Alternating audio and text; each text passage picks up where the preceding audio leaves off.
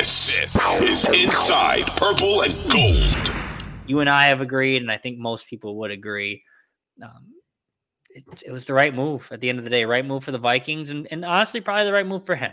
Like, we'll see. Now maybe he latches on with, me and Spencer, our producer, were talking about this before you logged on, Tom. But maybe he latches on with the Chiefs. Maybe he goes and chases a Super Bowl ring. That'd be incredible. Maybe he gets one. Maybe he doesn't. Maybe he kind of sucks wherever he signs next year. But maybe he gets to cash out, and him and Caitlin and their 2 kids and then all of that, like, they're all set up even more so than they are now.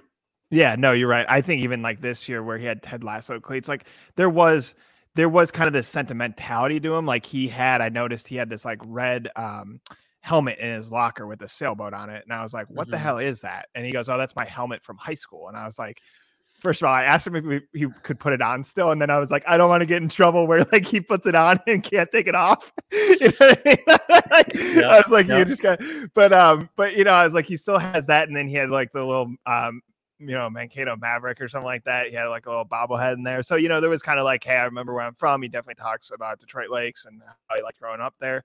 But then there was like, it's not the showmanship of like, you think of like his friends on the team, right? And it was like Cordero Patterson Flash, who like, at least as a special teamer is really special. And we learned like probably was just used incorrectly by Minnesota, but like he didn't have that kind of charisma or like Stephon Diggs that, Thielen obviously is confident in his own right, but like it was kind of funny when those two were the star receivers and Diggs was, an underdog too, right? 5th round pick, had like a linebacker, I think, thrown to him in college because like Maryland was so deep in their depth chart with injuries. The fact that he stayed home, to look out for his family and stuff like that. So there was kind of this, having the 2 underdogs there was great. And Diggs obviously had kind of that swagger that ended up, he get me out of here swagger. And then, like Justin Jefferson with the gritty and stuff. And it just felt like Thielen just kind of fit in whatever the chemistry of the locker room was, whatever his role was, if he was special teamer or practice squad guy or eventually star receiver or eventually seeding that role, right?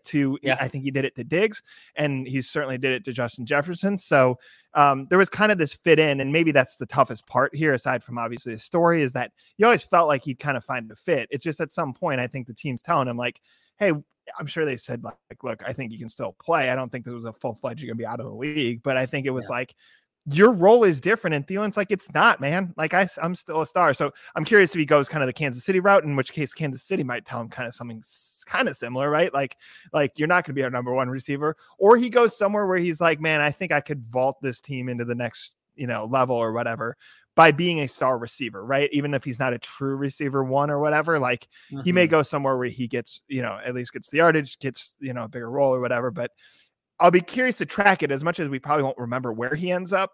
In the moment, it's curious to see like what his route is, because it'll show you what he prioritizes. Is it getting back above 1,000 yards, right? Or is it, I need to get a ring before I get out of here? Yeah, no doubt. Quick one more nugget before we kind of wrap this thing. We'd be remiss if we didn't talk about the things he did for the community too. We talked about like obviously how he had a ton of pride in being from Detroit Lakes, being from Mankato, obviously being a Minnesotan playing for Minnesota's team, the Minnesota Vikings. But the Adam Thielen Foundation, it opened the door for a lot of youth across the state. Some of like the big projects that stand out, like I remember him and his wife Caitlin installed lights at Brooklyn Center High School. Like that high school could not afford lights, and at that point, never played night games. And one of my best friends went to Brooklyn Center, and he still kind of keeps in touch with people, in that area. And just like something as simple as that, which like we don't think about, but like Adam Thielen obviously connected to Minnesota, connected to the Friday Night Lights atmosphere within Minnesota football. Something as simple as donating, which I say simple, and it was probably quite expensive, but lights to a stadium so they can have night games, things like that. He recently redid a weight room in at one of the city schools in St. Paul. So he was always giving back. And that was another cool part about him, is that like he didn't forget where he came from, and he also made sure to like use his platform to like amplify and kind of give back in ways that probably he didn't think he'd be able to, heading into his professional career. Yeah, he said something. I remember he was like the Vikings man of the year, and the Thielen Foundation. It's a big deal, right? You see like even attire, people wearing the attire, and he's touched so many different lives with it. But he said something like I wasn't supposed to be here or whatever. And it's crazy that like at that stage of his career, with everything he's accomplished, he still kind of held that chip on his shoulder. You know what I mean? Yeah. And that almost seemed to be like a driving force. I mean, aside from the fact that obviously he has the resources in order to do all this stuff and the platform, but it was funny that like I noticed that and I was like, I get it if you say that in 14 or you say that even in 17, right? But like when we're getting into 22, you're like, you've already accomplished a lot. Like it almost, again, I feel like 17 was that threshold where all of a sudden I just thought of him as a star player. Obviously I knew his background or whatever, but like that changed in my mind. I don't think it changed in his. Like, I think he still saw it as I'm the dude I like walk on the team and had to go through, step on every stone coming up. And so like, if that drives you to do that, I think we can forgive him for being like, I'm not taking a pay cut at the end of my career and finishing it somewhere else. So yes, I think it's really important what he's done for the community. It's probably it is a model for other players. And it's fortunate that like it was congruent with things the Vikings have done in general, what other players on the Vikings have done. And like, I mean, again, it just tells you like wherever this pit stop is, as his career winds down, he will be part of the Minnesota Vikings lore.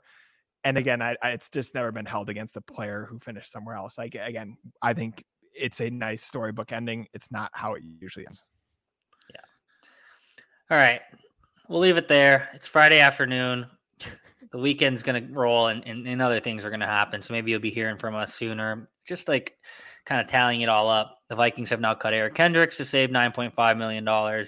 Adam Thielen to save about $6.4 million. And, like 2 minutes before we hopped on this podcast, they waived Cameron Dantzler, which frees up about $2.7-ish million. They're still, I think, about $7 million over the cap if my like pen and paper math is correct. I think that's about right. Yeah. So they have to make some more moves. Maybe it's Harrison Smith. Maybe it's Dalvin Cook. I think me and Tom both agree it's probably not giving a big contract extension to Kirk Cousins. That doesn't seem to fit in, line with what they're doing right now. But we'll see. And like I said, it's Friday afternoon. Maybe you'll be hearing from us Saturday morning when they make another big roster move. But changes are coming in Minnesota. A microcosm of that change is obviously Adam Thielen being released. That's all we have for this episode of Inside Purple and Gold. For Dane Mizutani, Tom Schreier, we will talk to you next time, probably sooner rather than later.